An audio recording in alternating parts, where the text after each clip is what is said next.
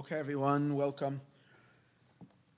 Welcome to the first class in 5782 that's recorded. We gave classes on Rosh Hashanah, but that wasn't recorded, and this one is recorded, so everybody should be blessed with a Gemar Chasima Tov and a good Gebench Yar, and only good, happy. This should be the happiest year ever, the most incredible year ever. As a Hashem, it will be. Okay. I am teaching right now totally off the cuff. It was a fast day, and the day after Rosh Hashanah, and a day after a huge, big Mashiach project, and I had zero energy. So, but we're going to pull energy from we don't know where, and we're going to learn. and somewhere, it's going to come together. Okay, this is a mimer that the Rebbe said in Tafshin Lamed Vav. Tafshin Lamed Vav is 70. Actually, Tafshin Lamed Vav would mean it was in 1975. On Shabbos Shuvah, 1975. So that is 85, 95, 2005, 2015, plus 7, 47 years ago.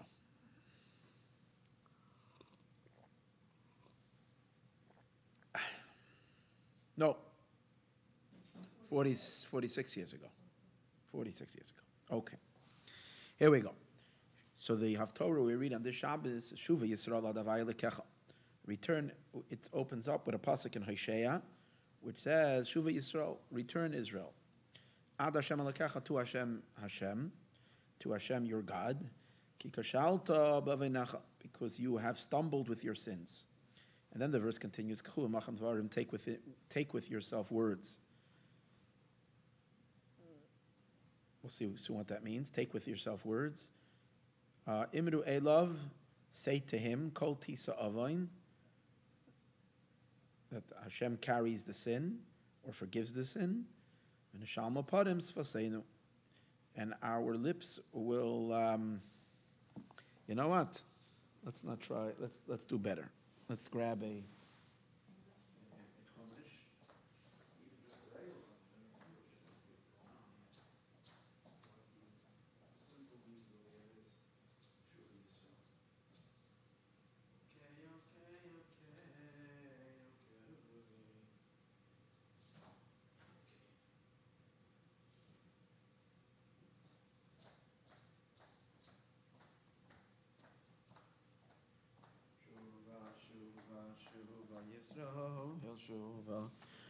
Shuva Yisrael, Shuva Yisrael, Shuva. Here we go, Shuva Yisrael.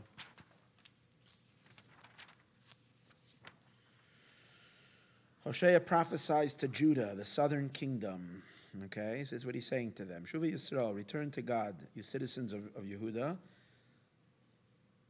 lest you be destroyed, as was Israel, the northern kingdom. Okay, return while the merciful God is still merciful. Before his attribute of mercy is superseded by his attribute of judgment, and he acts as your stern God. So maybe that's how he's learning Shuva Yisrael, ad means until Hashem, Havaya, which is the name of mercy, is still active, as opposed to becoming Chas v'Shalom Elokecha. Okay. Who meets out corrective punishments. And then it continues, for you have stumbled over obstacles that he has placed in your path on account of your inequity. So kikashalto, you stumbled, bavinecha, as a sign that you need to repent. Then it says, k'chu imachem dvarim, take words with you, and use them, v'shuva Hashem, and use those words to return to Hashem. Say to him, Imru Elav, say to him, koil tisa avain, forgive all our inequity. So it would be more like tisa kol avain. That's what I thought, even though it says kol first. Tisa, you should forgive kol avain, all sins. V'kach toiv, and teach us the good way. So what does it mean? Where did you get the word v'kach, meaning and teach? And the Eibishter should teach us the good way. Okay. Take all our few good deeds in your hands and judge us only on their merit.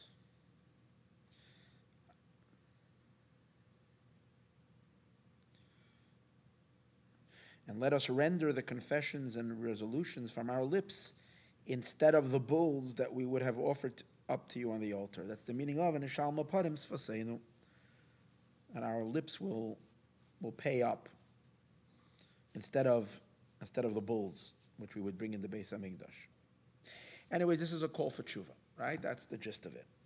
It's telling, and the process of tshuva is that we should take words and return to Hashem, and we should ask Hashem that He should forgive all the sins, and He should take good. I guess He should take the little bit of good that we do and consider it as a lot. And then, just with our lips, we should be able to bring all the sacrifices we need to bring. That's the simple meaning of the psukim. Okay.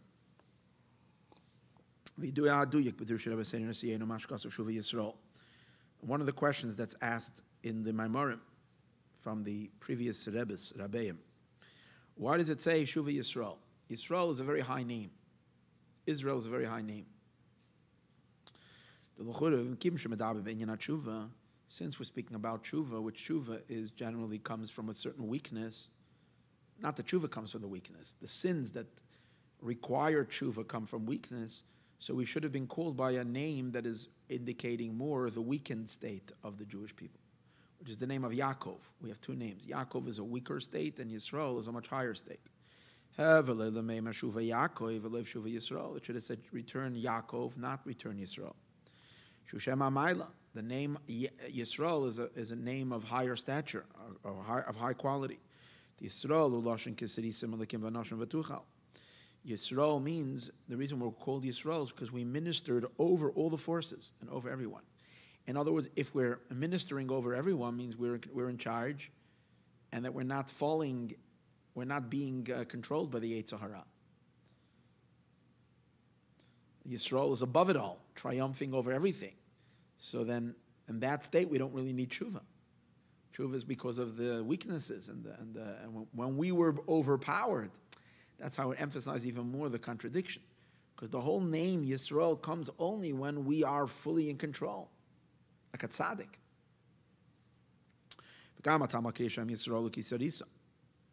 Then also the name, first of all, Yisrael means you've ministered, and also the reason why he was called Yisrael is because he ministered. Yaakov, on the other hand, means heel, which shows on a very low level, because the heel is the bottom of the body. And also the reason why he was called Yaakov, in addition to the actual name of the meaning of the name, but why was he called that way? Is that his hand is grappling with a foot that's on top of him. Yaakov was trying to beat Esav, but he was at this point. Esav was ahead of the game. Esav was already going out, and Yaakov was still behind him, holding on to Esav's leg.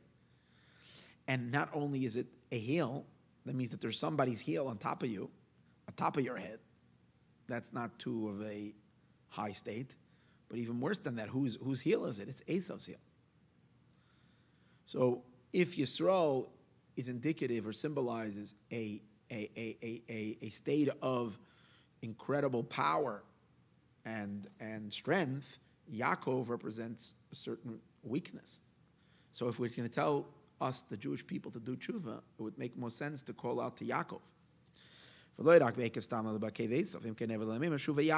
should have said, return Yaakov. We know that the Jewish people as a whole are called in Yaakov's name, either Yaakov or Yisrael. Many times the Torah refers to all of the Jewish people as Yaakov. Altira Avdi Yaakov. Don't be afraid, my servant Yaakov. Hashem refers to the Jewish people many times as Yaakov. Right? So, Matovu Ayalecha Yaakov, Mishkanesecha Yisrael. Lohibit Aven Bi Yaakov. Imken Evelamem Shuva Yaakov. Should have said return Yaakov. Velama Oima Shuva Yisrael. Why does it say Shuva Yisrael? Ubefrat Apia Oma Veleda on the other pasuk. On Veleda Bi Yisrael, Mashake Bi Yaakov. The pasuk says Veleda Omo Bi Yisrael. Hashem does not see any exertion in Yisrael. But by Yaakov, it's explained there is exertion. There isn't oven. There isn't which is a lower, something really on a much darker thing. But Amal, there is Amal exertion, whatever. So Yaakov is not perfect. Yisrael is a far more perfected state. So therefore, the Yisrael should not be called to do tshuva. It's not understood because of. Now the pasuk continues, and the pasuk says, "Ki kashalta b'aveinecha," because you've stumbled in your sins. The avon now, avon is a certain type of sin. On Yom Kippur, we know we say vidui, confession, and we confess 3 different categories of sin: chataim, avonos, upshaim. What's the difference? Chataim means unintentional sins. It's called chet. Avonos means intentional sins. And pshaim means rebellious sins. In other words, not only did we want to do the sin, we were, God forbid, aware of what we were doing, but we were actually trying to get God upset by doing it. So it's more of a direct affront to Hashem. So even though Avain is not the worst, but it's a pretty serious level of sin. So how can we attribute that to Yisrael? Yisrael is such a high level.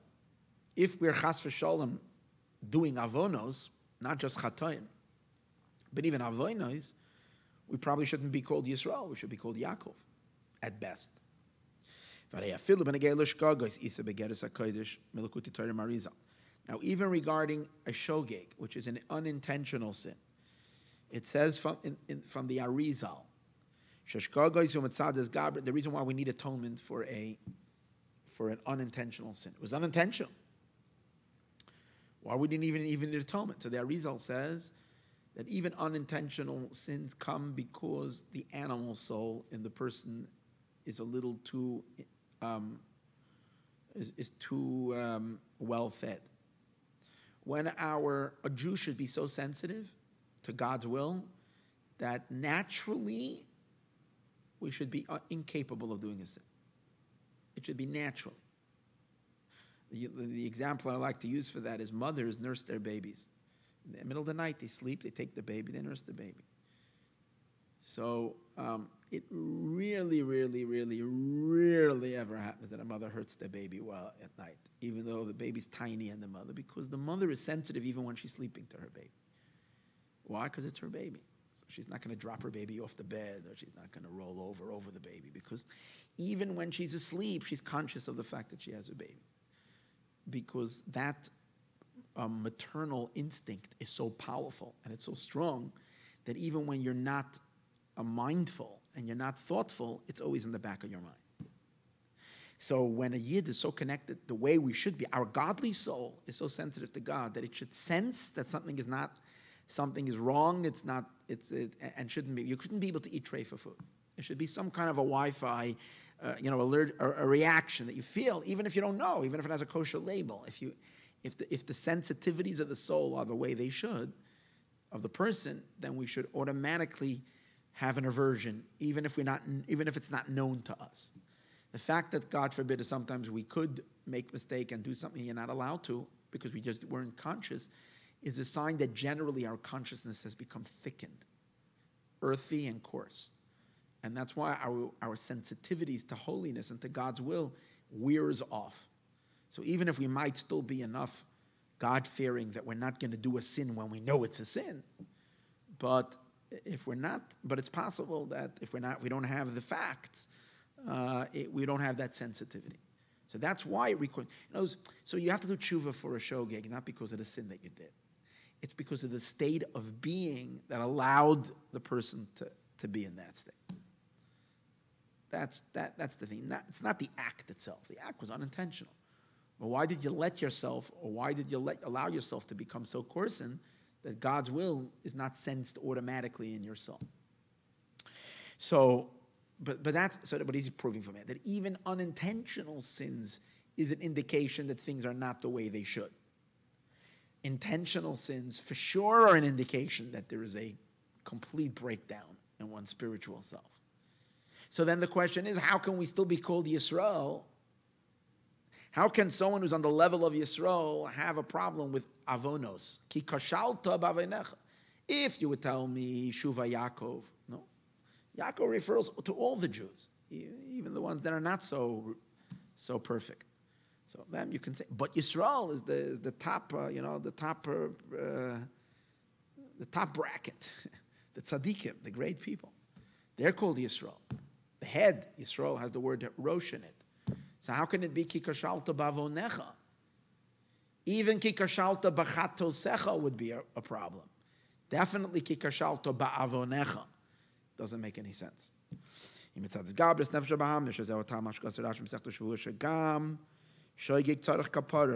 says that even a shogeg needs atonement. And the reason is because of what we mentioned earlier, that if we are sensitive to the degree of sensitivity that we shouldn't even be able to do unintentional sins. Comes out that even a shogeg is not shaykh by a Yisrael, even an unintention. Definitely not an intentional sin. So why does it say Shuva Yisrael, and why doesn't it say Shuva Yaakov? Take with yourself words.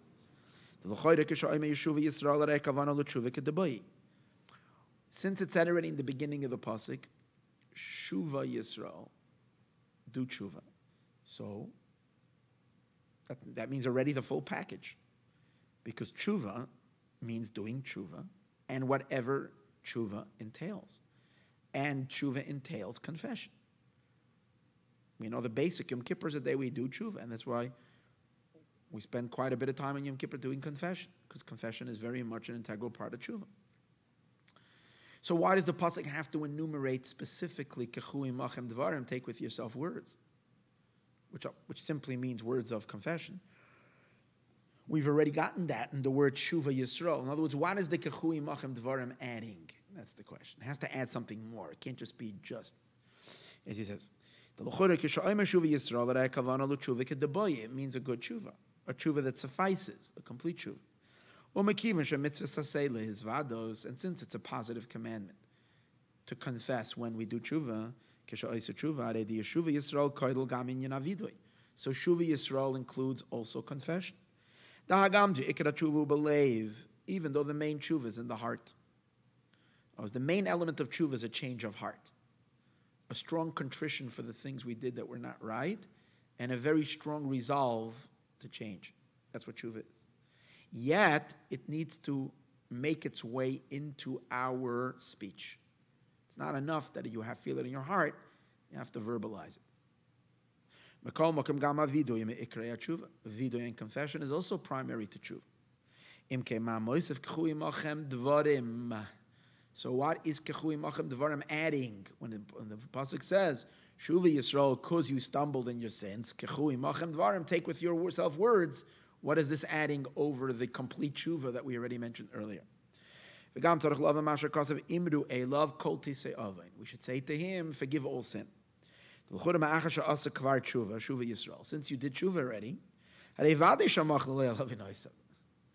so for sure you were forgiven already. The Rebbe is asking a simple question. Tshuva results in forgiveness. That's a absolute given. There's no such a thing as doing tshuva and not being forgiven. It literally is a absolute rule that when you do tshuva, you're forgiven. And if you're not forgiven because you didn't do tshuva enough.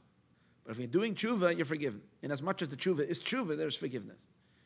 So then why do we still have to ask more? Say to him, please forgive our sins. You did tshuva. Fine, fartik. What do you still have to say afterwards? The pasuk seems to imply after you did tshuva, in addition to that, take with yourself words and say to him, Kol tisa ava, and you should forgive the sin. It's already done. It's forgiven already. It's unnecessary. And what's the point over here of adding that on? It says afterwards, that my lips should be, instead of oxen, bulls. So it would seem like the way the Chassidus understands it is that these psukim are speaking on levels. We're starting with lower levels and we're going higher and higher and higher. And the highest is that our lips should be considered like bulls, like karbanis. So that's what he wants to know. What is that all about?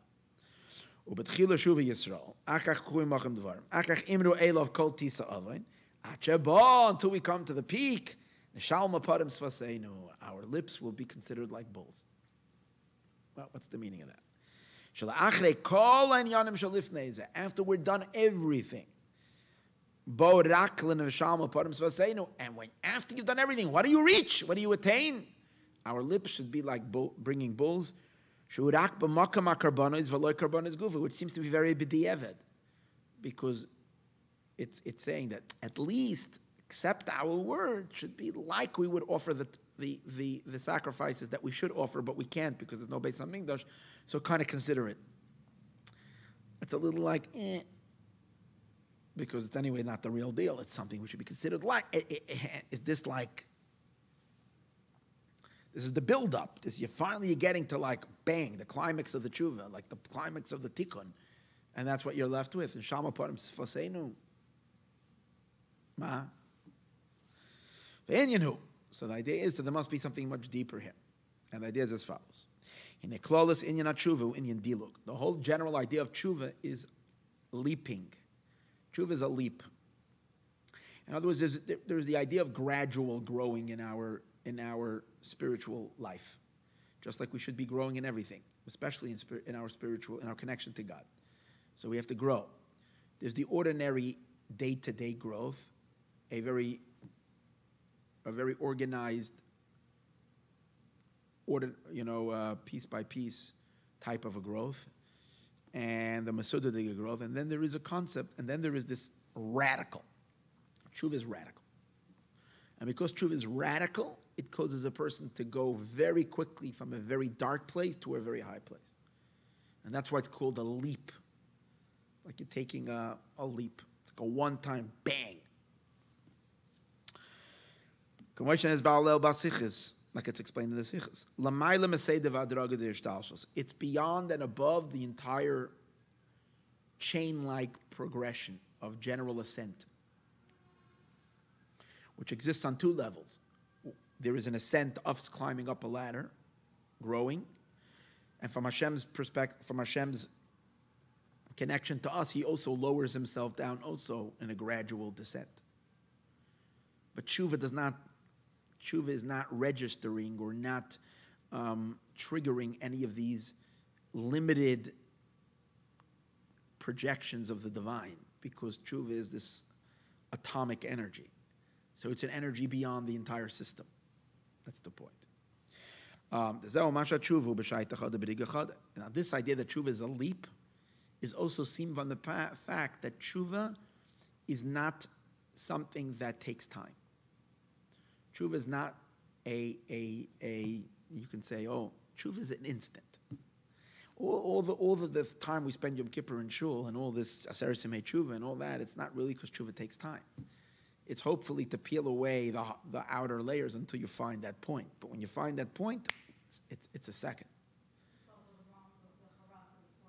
Yeah, but that's all like kind of cleaning up a little bit, making you find that. It's the point. Tshuva is an energy, a transcendental energy from the place in you that's not within time and space. And therefore it doesn't take time. The Zohar says tshuva is b'shai techada b'riga chada, in one turn and in 1 second, in one instant. Things that are part of the gradual climb take time. Gradual climb takes time, because you're going from level to level to level to level, and that's a time thing. And to attain something even higher, depending on what you want to attain, certain attainments, spiritual attainments, to climb up to a certain spiritual level takes less time because it's not such a high level. And if you want to climb somewhere really high, it can take a very long time. It could take weeks, months, years, decades for a person to attain really, really high levels. And the higher it is, the longer time it takes, because you need more preparations. You need more exercises to get there. For example, Chazal say regarding even just to know your mind of your teacher, it takes 40 years. 40 years it takes you to that your mind can kind of like say, I've gotten my teacher. Because the mind of a teacher is much higher than the mind of the student. So it took the Jewish people in the wilderness 40 years to be able to attain, to get Moshe. That's what it took. It took them 40 years. because Moshe is very lofty. So even though they were very great people, until they reached 40 years of studying him, learning from him, and absorbing him, they didn't get it. So that's a long period. Because the teacher's mind is so high, you need a long time. But tshuva is not that way. Even though tshuva takes you to the highest peaks, it takes place in a split second. Because as we said earlier, tshuva is atomic energy. It's atomic energy. If you want to chisel away at a mountain to make a tunnel, you chisel, come back 20, 30 years later, they're still chiseling. But then you put a few dynamite sticks and you put it over there in Gigangan, and 1 second, blast it through, the whole thing is done. That's the difference of tshuva. Tshuva is dynamite sticks. It's a whole different realm. You're not sitting there with a pick and a chisel and a banging. You're unleashing something so intense and so powerful that it's not working within time and space. It's in a manner of leaping, and therefore it's not gradual, it's not step by step. And the tshuva, the leap of tshuva is not going unexpectedly high, from being on a lower spiritual level to going unexpectedly high. No.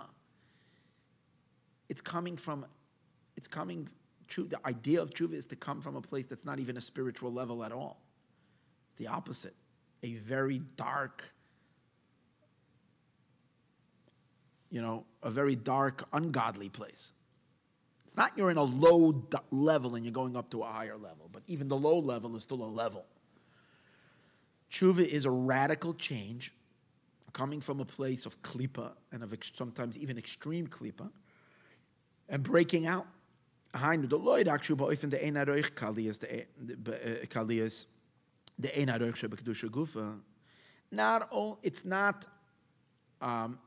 is not just that it's an incomparable leap.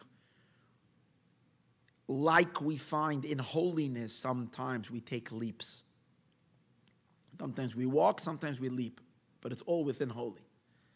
Tshuva is even beyond that. In tshuva, one is coming from a place of divine concealment, a place of darkness, and from there. This is even by regular tshuva. In the beginning of the tshuva, one was on the other side. And in one instant, the person becomes a Baal tshuva. That's even regular tshuva. Even if the motivation is not the deepest love for God, just whatever the motivation is, one is able to come from a very low place to a very high place very fast. Especially if the motivation is the pintele yid, that suddenly, if the motivation is that inner fire of the soul, the neshama bursts open, and it's love to God. It's inseparable. The spark of the soul that cannot separate from Hashem. When it's finally triggered, and it realizes how, God forbid, how separated it is, and it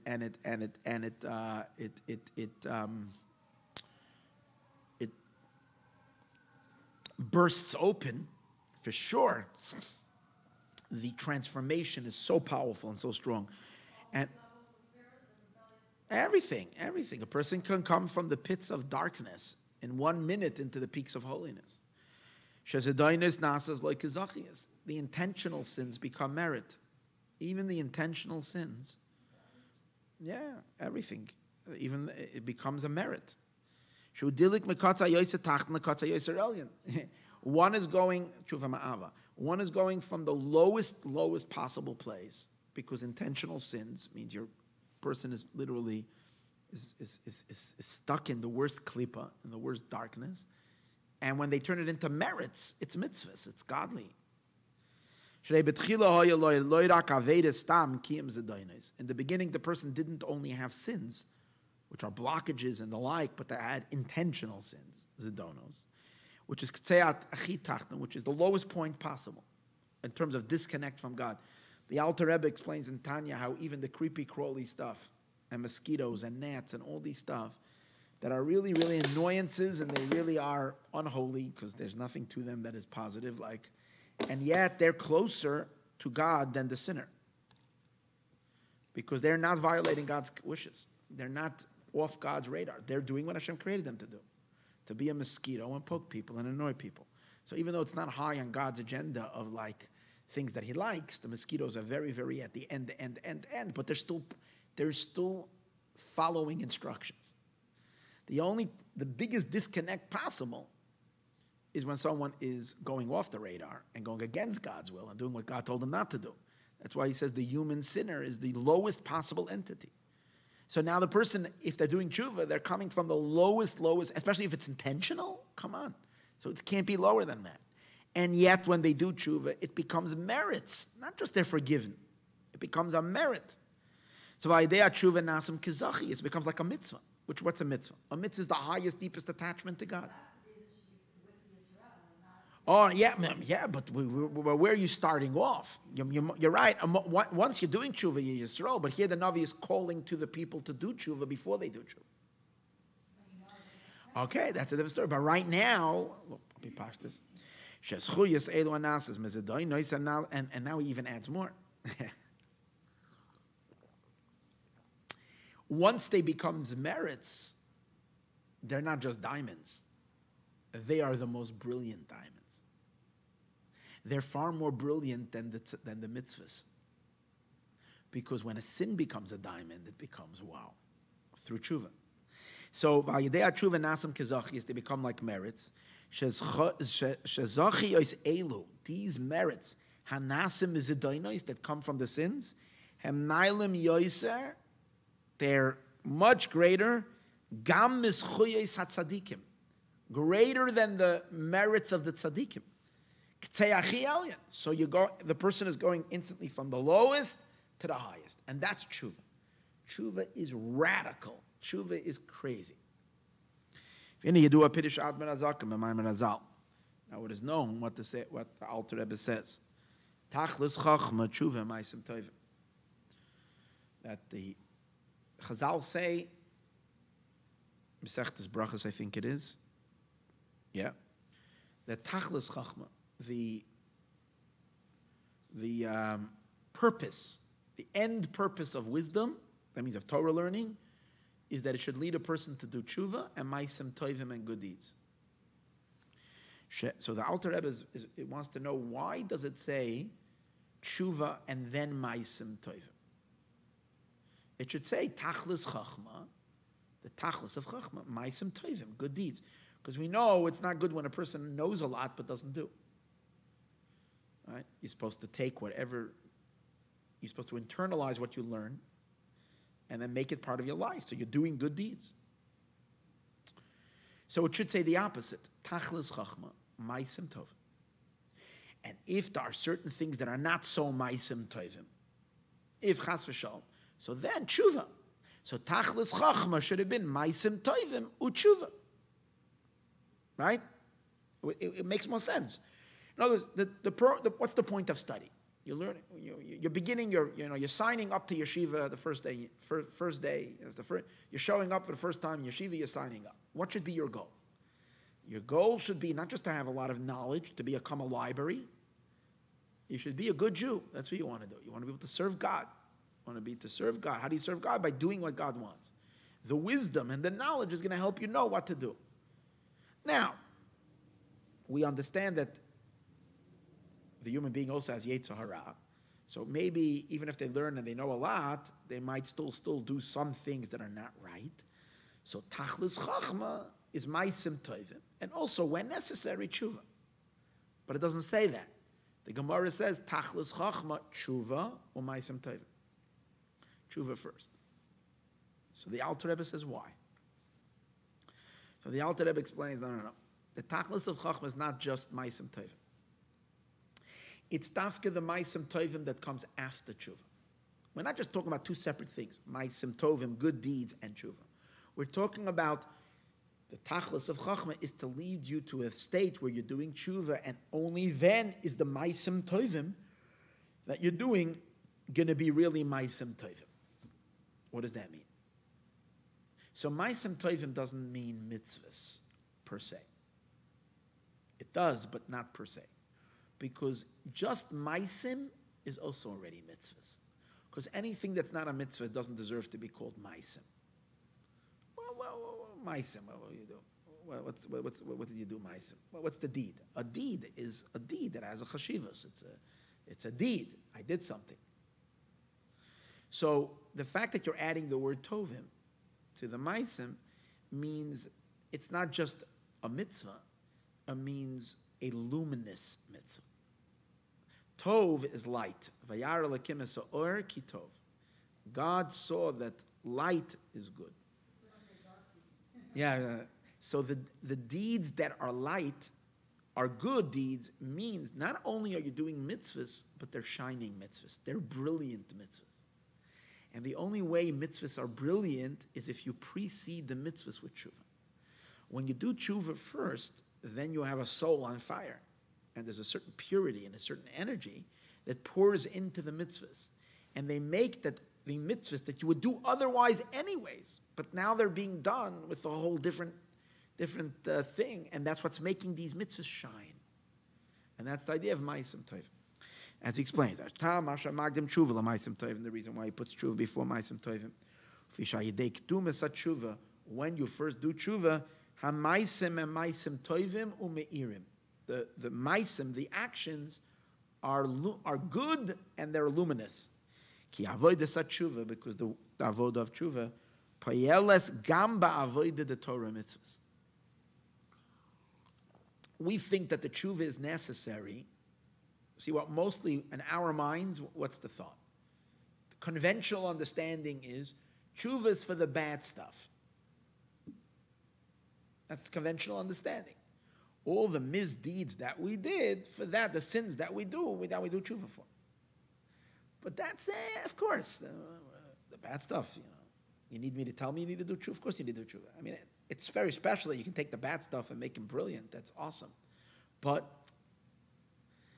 the main chiddush of tshuva really is that we're supposed to do tshuva for the good stuff. That the good should become godly. It should become so much greater. And we should focus most of our tshuva not just on repairing the things that we do that are bad. How can we do the things that we're doing with so much more light and so much more beauty and so much more energy? That's where the real tshuva should go. I think most people waste so much time just on fighting the bad stuff as opposed to recognize that's not really where the tshuva should go. The tshuva should go into, how the things that we're doing that are good, but let's really do them with fully being present and fully mindful and fully energized in it, with simcha, with fire, with mindfulness that this is a God's mitzvah and so on and so forth. That's the real tshuva. Taking everything that's good in your life and giving them that extra brilliance, giving them that extra polish, giving them that extra shine. And like the famous story of the Alter Rebbe who sent to the Meshulach. The Alter Rebbe sent to a chassid of his Meshulach to ask him for his money for Eretz Yisrael, and one of the most beautiful stories. And this chassid was a very, very high-level businessman, and he used to give a lot of money. But then I think when it came out that he became a chassid, and some people stopped doing business with him. He was excommunicated. So basically his businesses went down in the Red Rhine. I think that's related.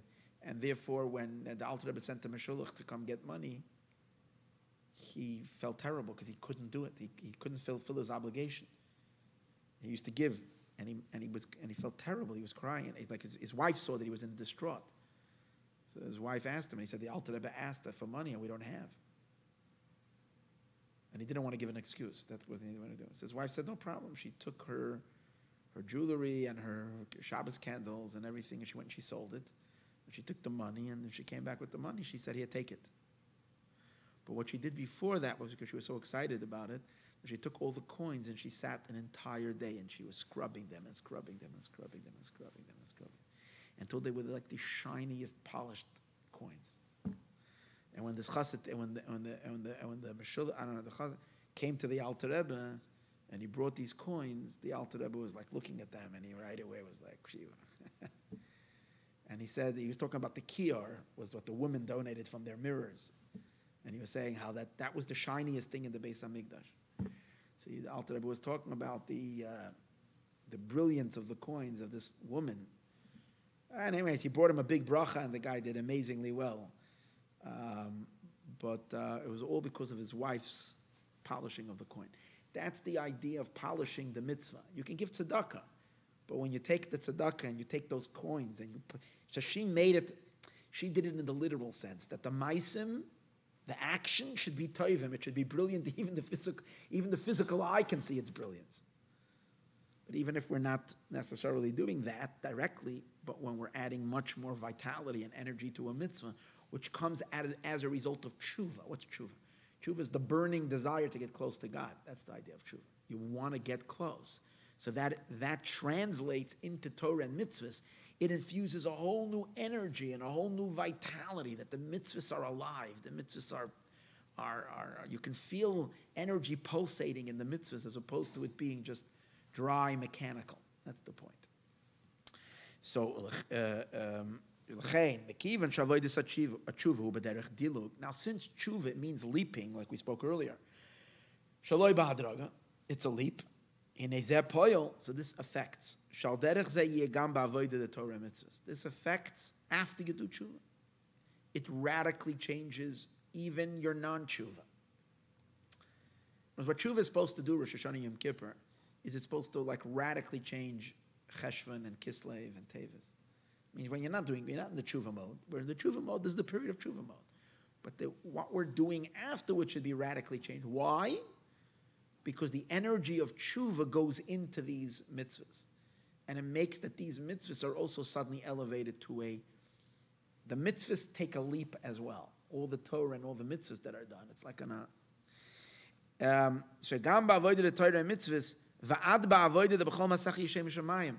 It impacts the person so thoroughly that even the Torah and the mitzvahs, but even more, even when you're doing things that are not Torah and mitzvahs, which is the daily activities, every daily activity should be l'shem shemayim.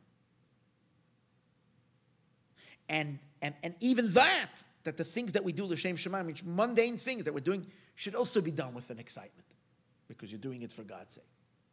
So it is supposed to affect you completely. Tshuva is not supposed to be just, laser surgery. Tshuva is supposed to be an infusion of life and energy to the entire human being. You're a complete different person. You're operating with a whole different energy. That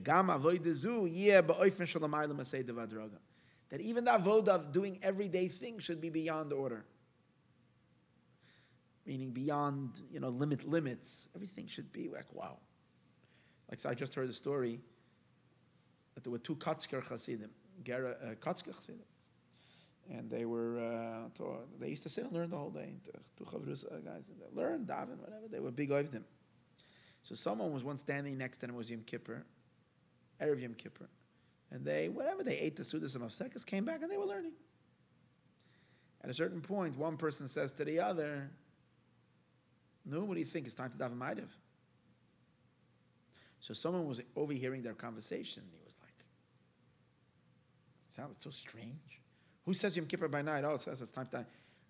On a Tuesday, you say, on a regular Tuesday, you say, "Oh, time to go daven Ma'ariv." There's Kol Nidrei. It's time to go to Kol Nidrei. So one says, "No, what do you think, Yankel? We get daven Ma'ariv." It's like, okay, you put in a gadol, hurachal, daven Ma'ariv. It's Kol Nidrei. Okay. He thought these guys are a little frustrated. Then it came a half a year later. It was Pesach time. And he happens to be sitting next to these two fellas as well. And they were also learning on Erev Pesach. And then one says to the other, "No, you think it's time to go home and eat dinner?"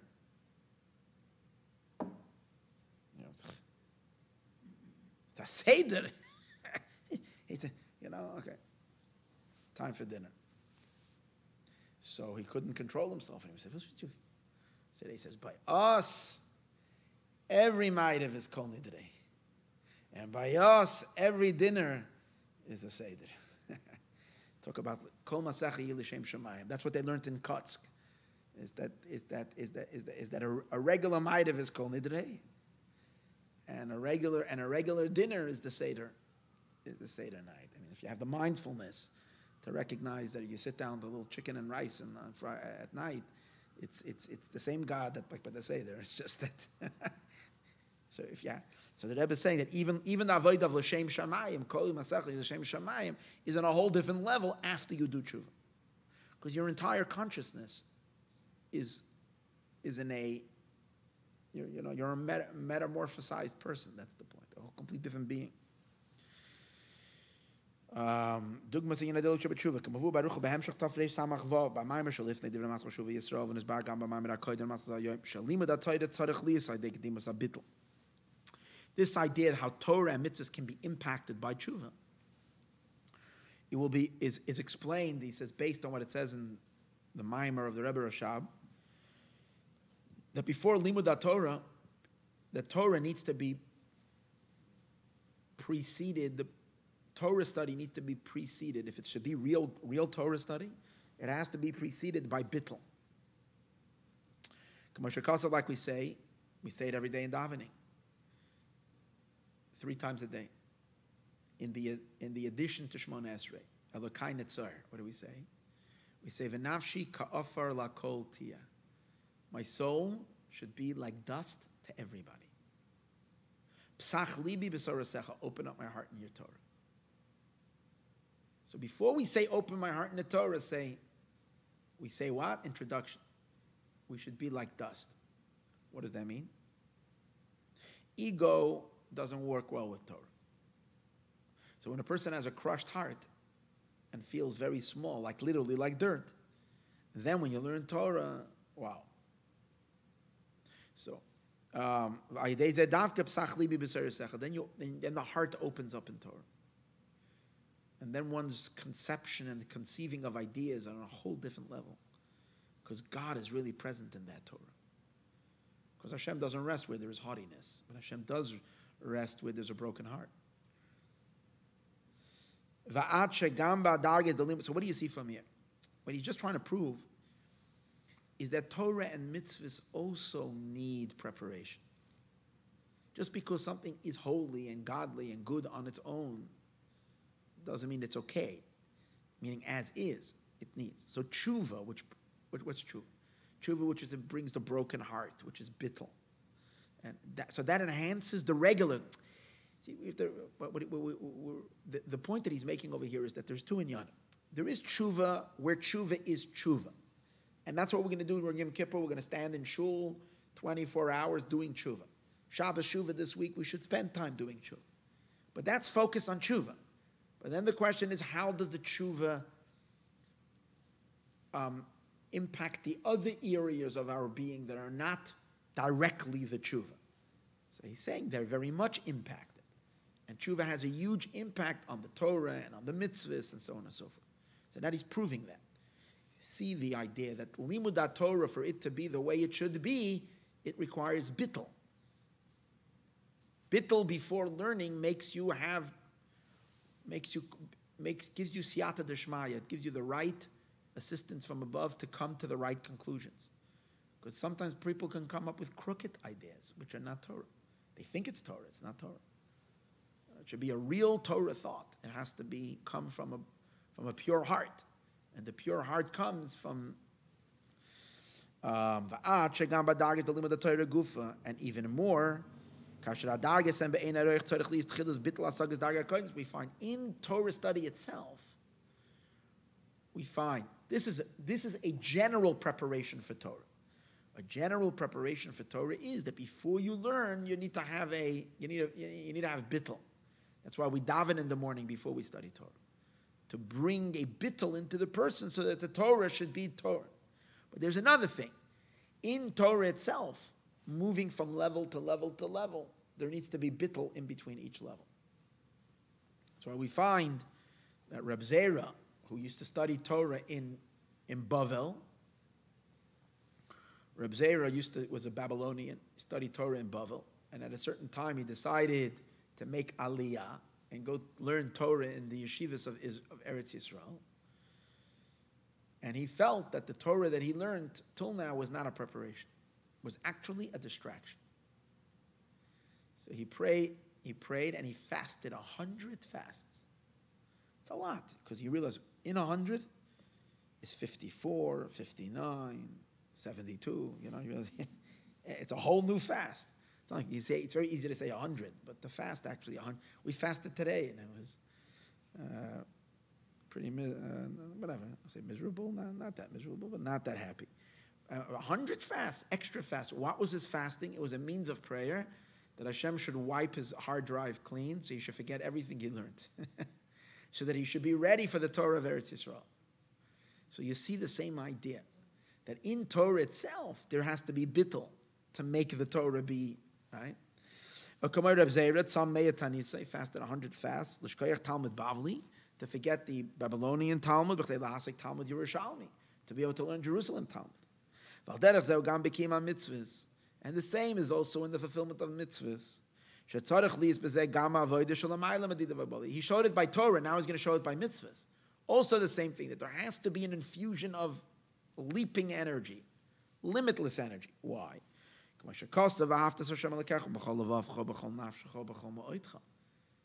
says, love God with all your heart, all your soul, and all your mind. Here you see it. What's the love God with all your heart and all your soul? What's the point of it? The point of the love is to motivate mitzvahs. Like we say right away, right after what do we say? You'll learn Torah, that motivates you, and then you'll put on tefillin, and you'll put mezuzah, and all that, which represents all the mitzvahs are compared to tefillin. So basically, we're talking about, this is the core Jew. This is the motivation that motivates you. Yet, when we say you should love God, what kind of love? What's wrong with loving God with all your heart and all your soul? That's not enough. Say, no. With all your might, which means actually with a limitless love. All your might means with an endless love. You should be crazy. That's the thing. You should be going literally into a state of madness. And then your mitzvahs are going to be the right mitzvahs.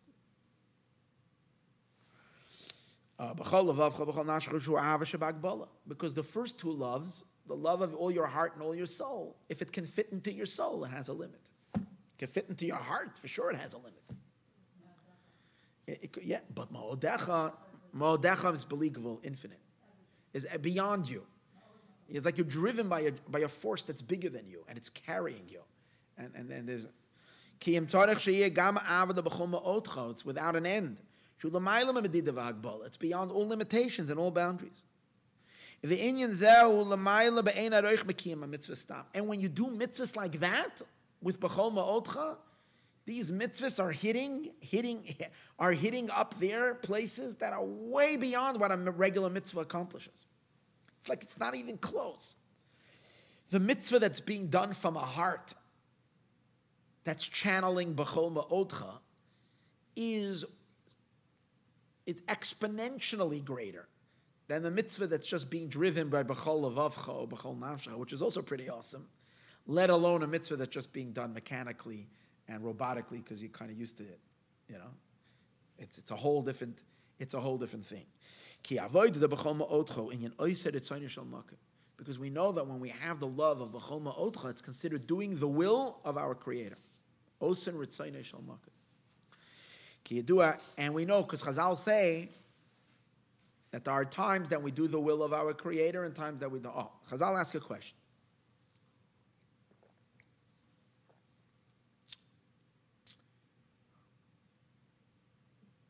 Not Chazal. The Maggid asks a question. We can say the Maggid is also Chazal. The Mezritcher Maggid asks a question.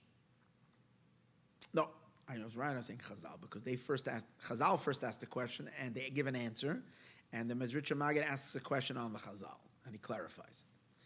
So what they say is like this: in V'hoyim Shemaya it says, if you listen to God, if you listen to Hashem, He'll give you all the blessings. I'll give you rain and then V'safta deganecha, you're going to be able to gather all your crops. You're going to do well. There's going to be a bracha, a bountiful bracha. So the sages say, hold it. If you're already listening to God, why then are we going to have to do the work? Don't we know there are certain prophecies that say that when we do Hashem's will, then foreigners will come and be our laborers, and Yidden will be able to sit and learn Torah all day? That's what we know in the days of Mashiach. Yidden won't have to do any work. So That's the question.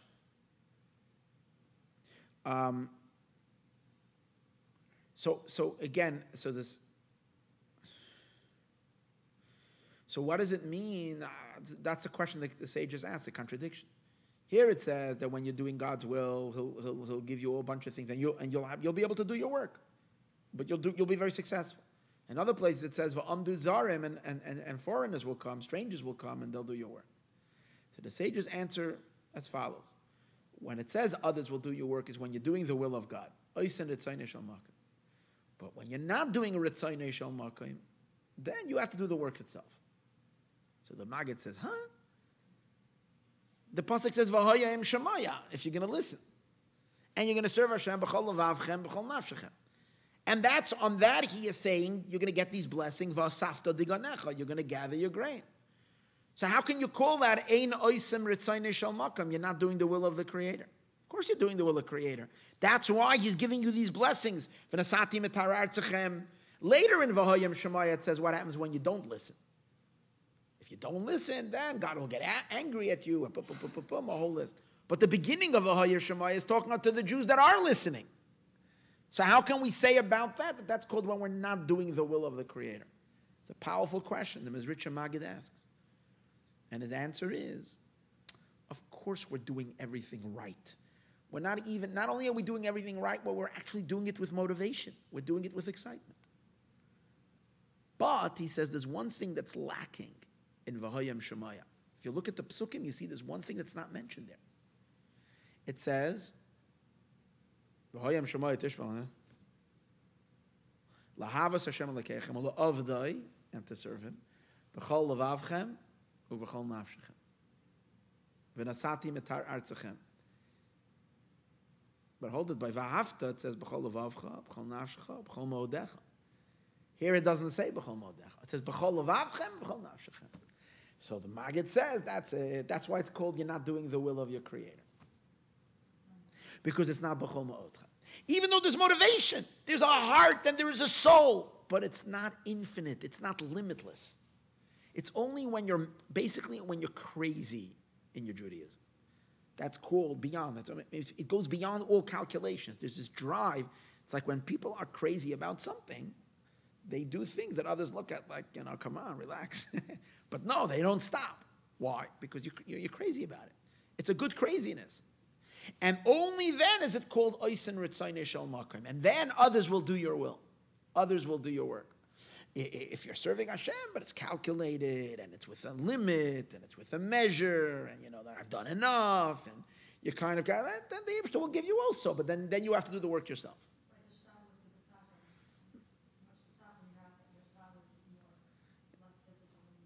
Yeah, more ruchnis connected to that. Because and the Maggid explains, and when you do on this high level, then oisen ritzayne shel makom, you cause God to have a will.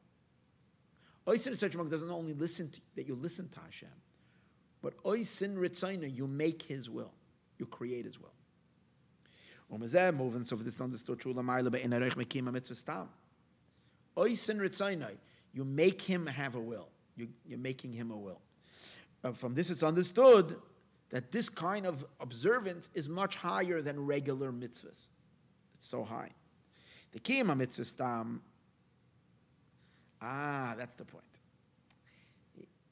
When you're making a will means you're actually creating Hashem's desire in the mitzvah. In other words, what that means is that Hashem falls in love with the mitzvah all over again. When a Jew is crazy about the mitzvah, then the Jew evokes and elicits a whole new desire that God wants tefillin like He never desired tefillin before, or God wants tzedakah like He never wanted it before, or He enjoys and He wants sukkah like He never wanted it before. So the point is, that's the point. Regular mitzvahs is Hashem has a desire already. You're just now fulfilling the desire. You're keeping the desire, but you're not making the desire. But when our excitement in fulfilling His will is so intense, so we're like begging Him to want something.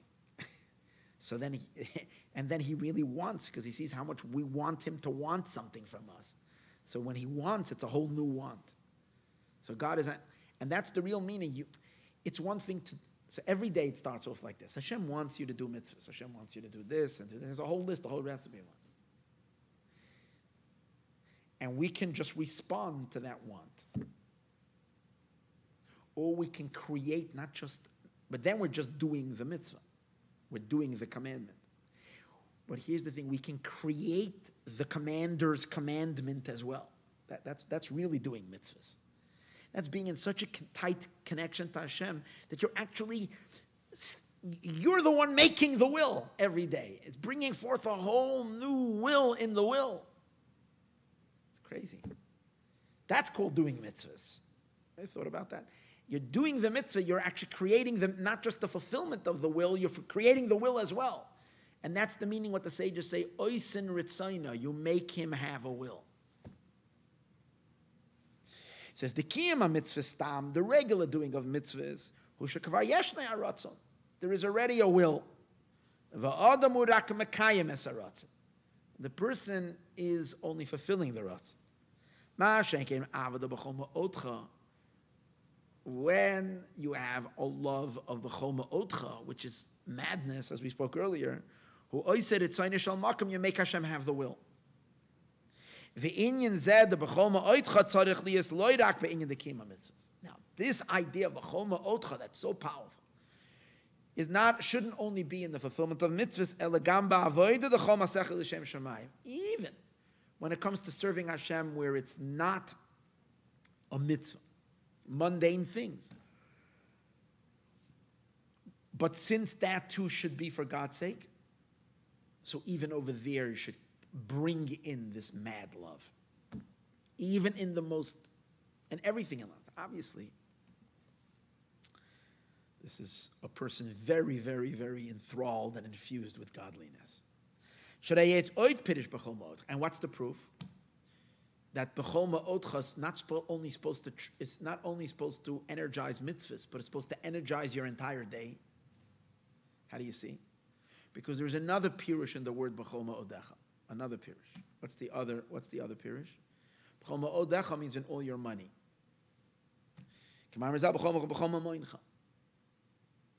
So now we take the two pirushim and put it together. One with all your might and one with all your money.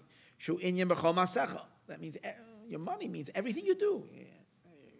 Working for a living or whatever, yeah. V'gam pirush b'chol ma'odcha shaykh lepirush anel b'chol ma'odcha. It's to connect it. And shagam b'chol ma'moincha, even with all your money and all activities that you do to earn money, kol masecha, which means all your actions, tzarich liyas va'aftas Hashem elekecha lo yirak b'chol levavcha v'lo yirak b'chol nafshecha elagam b'chol ma'odecha. That in the b'chol ma'moincha, in the elements of money, the person should be 24/7 in a state of not only with all your heart and not only with all your soul, but even with all your might. Which means beyond limits. Oh, so what do we see from here? We're taking it all back to tshuva. Tshuva is the essence of this powerful leap, of this powerful dynamite, of this powerful, atomic energy, of the love to God that's bursting, that explodes. Tshuva is the essence. Now we're learning now that that tshuva influences also all the other aspects, Torah and mitzvahs, and they are immeasurably enhanced when they come after tshuva and because of tshuva. But he says, this leap that happens that's not orderly in Torah and mitzvahs, or when you're doing all your deeds, it's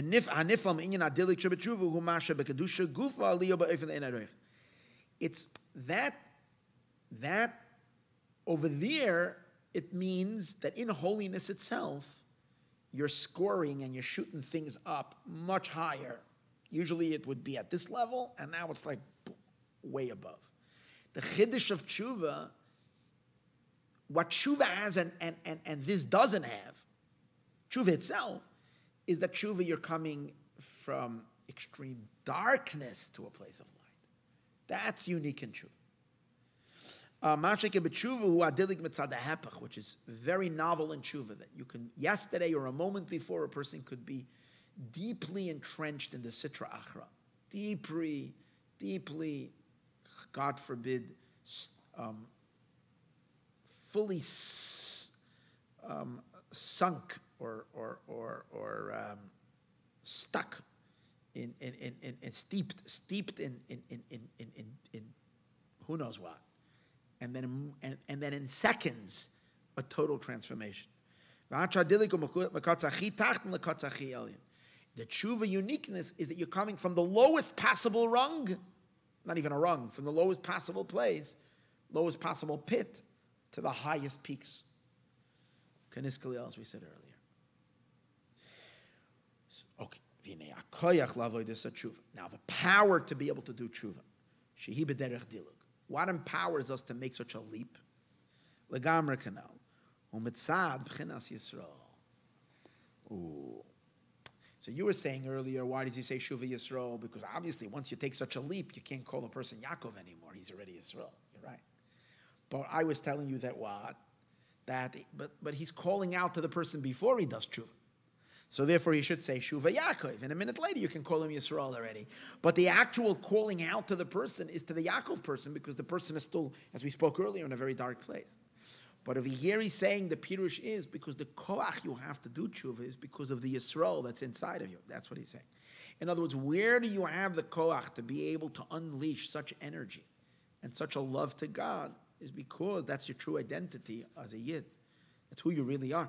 All we're really asking for is you to realize that you have it all. Every Yid has this.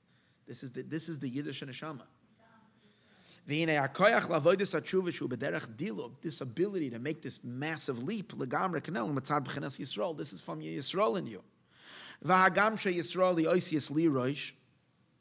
Now, even though you might say, hold it, we're talking over here a limitless power. So how can we attribute that to Yisrael? Yisrael, notwithstanding how high it is, still indicates a certain level. Why? Because the words Yisrael stands for Li Rosh, a head. To me, a head. But a head is very, very, very lofty and very, very, very, very high, but it's still part of the body. If it's part of the body, means it has a certain... Okay. But in the Pirush over here of Li Rosh, by fact that we're calling it Rosh, which makes it have a shaykhus to the body, seems to be certain boundaries on it. And how can we then say that the source of inspiration that drives such tshuva is from the fact that we are Yisrael? So he's going to deal with that. It has a connection to the head, and it has a connection to the feet. If Yisrael would just be Rosh, you're right. That would put some boundaries on it. But it's Li Rosh, to me, the head. And what that means is that the head is in a state of complete attachment to me and surrender to me. And in that fact that the head is in a state of attachment and surrender to Hashem, the head itself is beyond being a head. It's the Rosh Hu Li Batal Elav. It's Batal to Hashem. Kapashtis Aloshin ve'inyan desarisa shrar mezachna milchama. Umitzad b'chinezu yachal liyos inyan adiluk shalamayla medida. And because of this, it's able to leap beyond the boundaries. V'zahu shuva Yisrael. That's why the call for tshuva is not to Yaakov, it's to Yisrael. Ki akoyach l'shuva, the power for shuva, for doing tshuva, hu mitzad b'chinas Yisrael dafka. It's the Yisrael inside of us that give us that koyach for this leap. And since this, every Jew has this is not shaykh to undo. This is our essence. See, if this would be something you acquire or you attain, you could say some people have it, some people don't. But it's not an attainment. It's not acquired. It's if you pull away all the other layers, if you pull away all the cover-ups and you get to the rock bottom of the soul, or the bare bones, to the skeleton of the soul, this is what you're going to find. This is the soul at its core. That means it's, and therefore, shaykhus to everybody. Understand?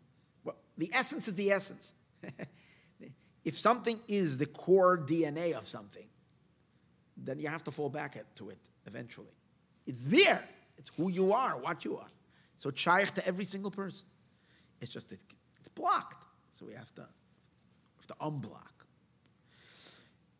And it's shaykh to everybody. Gam bezeh, even to the person who's nebuch right now in a very unhealthy spiritual state.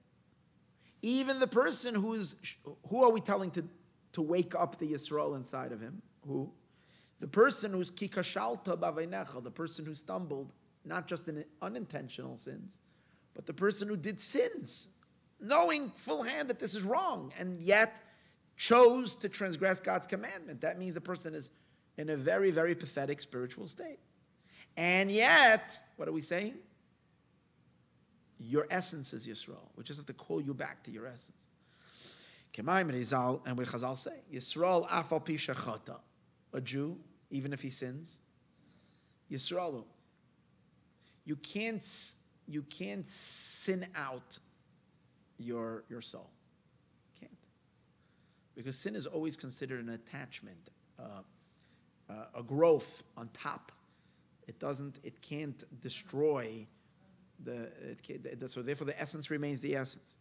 The Rebbe says, and it's so powerful, this Yisrael, that it's by everybody.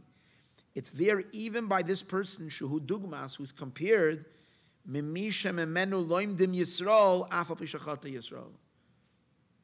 even to such a person who is the example from who we learn out that a Yisrael, Afal Pishachata Yisrael. There is someone we learned this out from, and that person was a massive sinner. I'm trying to remember who this is. The Rebbe doesn't say who. He doesn't want to say who. He says the Gemara derives Yisrael Af B'Shachata from somebody. So the Rebbe says that means even people who are like that individual, even by them we say Yisrael Af B'Shachata Yisrael. That means that. Elachein yesh lekol echad ve'echad koyach l'tshuva. That's why every single yid has this power for tshuva. U'mitzad b'chenazu yochel liyas inyan tshuva gam b'chenas Yaakov. And because you have a point in your neshama, which is the Yisrael, that has that infinite bond to God, and it can release its energy, it can help even the person who is currently on the level not of Yisrael, he's in the currently, his or her life and expression is in the level of Yaakov, which is a struggling Jew, which is a Jew in darkness, which is a Jew who's battling demons and all kinds of dark stuff, and even they now have what to work with, or can tap the Yisrael in them and bring them to tshuva. Kishmoya ikri va'atzmi shal kol echad ve'echad mi Yisrael hu Yisrael. Because the primary and essential name of every single Jew is Yisrael. And since that's your primary name, means it's your primary identity. So never look at the external outside Jew. Every Jew has the potential for this radical tshuva that can make him. Every Jew is a ticking bomb, a ticking tshuva bomb, really. And you just, it's about you trigger it. It has to be triggered. But you trigger it, and no man never give up on any Jew, even what looks like the worst of the worst. He has it within him to radically metamorphosize in 1 second and change everything around to godliness. This is his ikr, this is etzem. That's why it can impact even the more external levels of the soul, where we're called Yaakov. And even on a level where we're stumbling with sins. And that's why it says the interesting, you stumbled.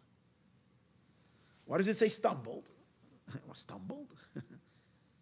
And it's also a little strange, because we're talking about intention. Stumbling would be more fitting for an unintentional sin. You weren't careful, you stumbled, you tripped on something. You didn't see the sidewalk was a little higher. Person didn't see that this was a sin. He stumbled. You forgot that you had something in your pocket on Shabbos. It's a stumble. You walked, carried. It's a stumble. But if a person goes and intentionally goes ahead and turns on their phone and watches a movie on Shabbos, that's not stumbling. That's intentionally deciding to ignore Shabbos. And if that's the case, how do you say kikashalto b'aveinecha? You stumbled. And the answer is Dina Yidua Maimer Rabbi Seinu Nesienu, because it is known the Maimer of the teaching of our Rabbeim, Shekeshem Shetzarech Leidachas Reinis Atzmai, that just like a person needs to be honest and know their own faults, Kach Tzarech Ledas Mailas Atzmai. You also need to know your strengths and your qualities. Yeah, a person needs to know themselves. A lot of people are very mahader only to get to know their faults. And that's not good. You have to, it's not healthy if you don't know your faults and you cover it up with self-love or whatever. That's very unhealthy.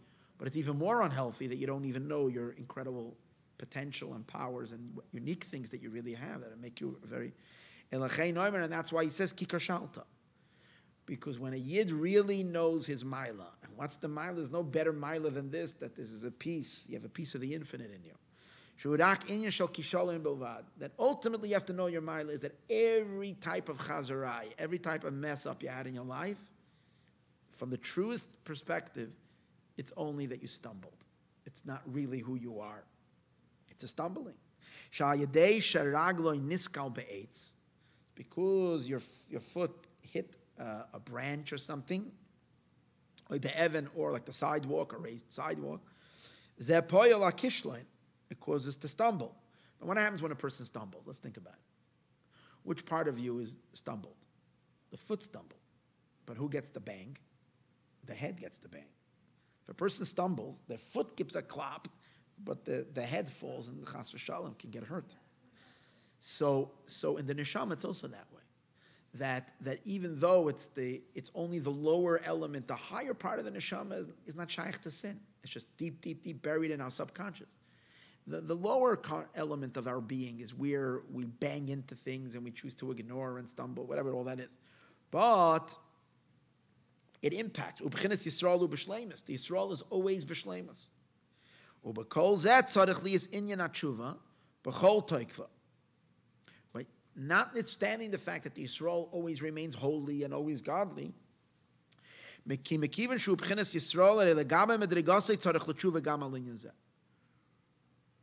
if it was only a kishalon, which means it wasn't really intentional, you need tshuva because a yid is so holy.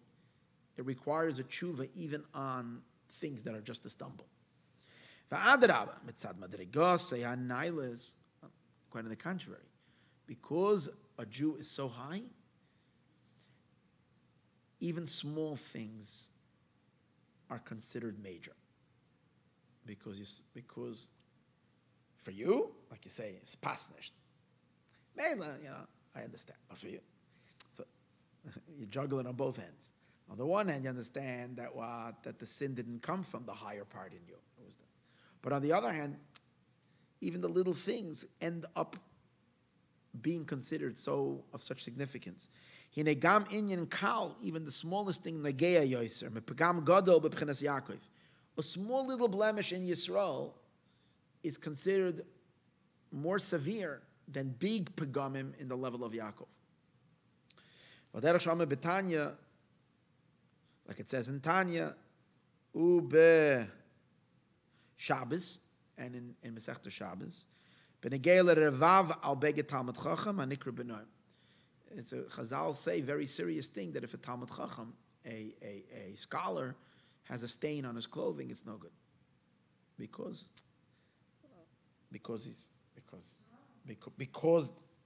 he's so high, he shouldn't have even a small stain. So that's spiritually also a small little defect on her. The Baal Shem Tov said that the wreckage that's caused by a slight machshava zara, a small little foreign thought by a big tzaddik, causes much more spiritual damage in all the worlds, more than the biggest coarsest averis of the coarse people. It's very serious business. Like big tzaddikim have to, big tzaddik. And he only did a small little thing, but because of the sensitivity of where they're touching and where they're, Valderech Hamavur b'Tanya, as explained in Tanya, b'negei lehirer shebemachshava, shezenegei ahar b'yosim inyan adibur. The Alter Rebbe says in general that negative thoughts in a certain way cause much more damage than speech, because the thought is impacting a deeper place, a higher place. Or mamshech because of it. Now the pasuk continues, and the pasuk says, "Kechu imachem dvarim." Take with you with yourself words. We asked earlier, if you already confessed because you did a complete tshuva, what's the idea of taking words? Because in order to fix correctly what the stumble, masha niskal baragloy, this the person tripped. Einay maspik inyan tshuva the bittul ametzias. It's not enough to tshuva. Shenasa al yedei zeh shepoil shezeh poil al yedei vidu dvarim inyan oisiyos can be able to say for a mitzvah tzemach tzedek ki tachas a tshuva v'eder mitzvahs.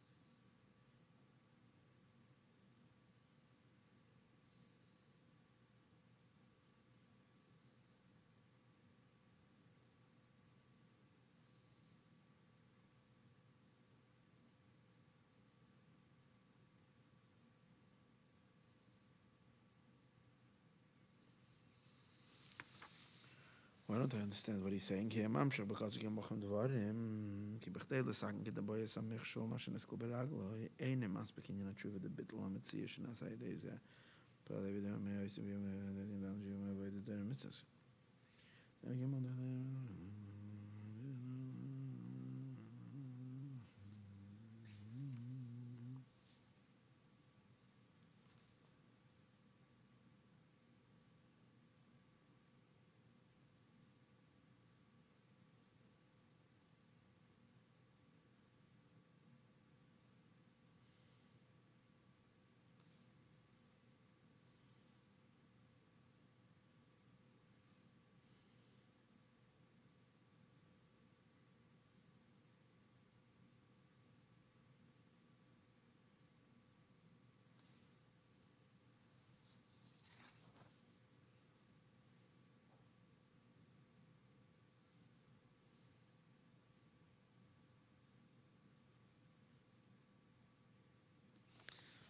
Why is this?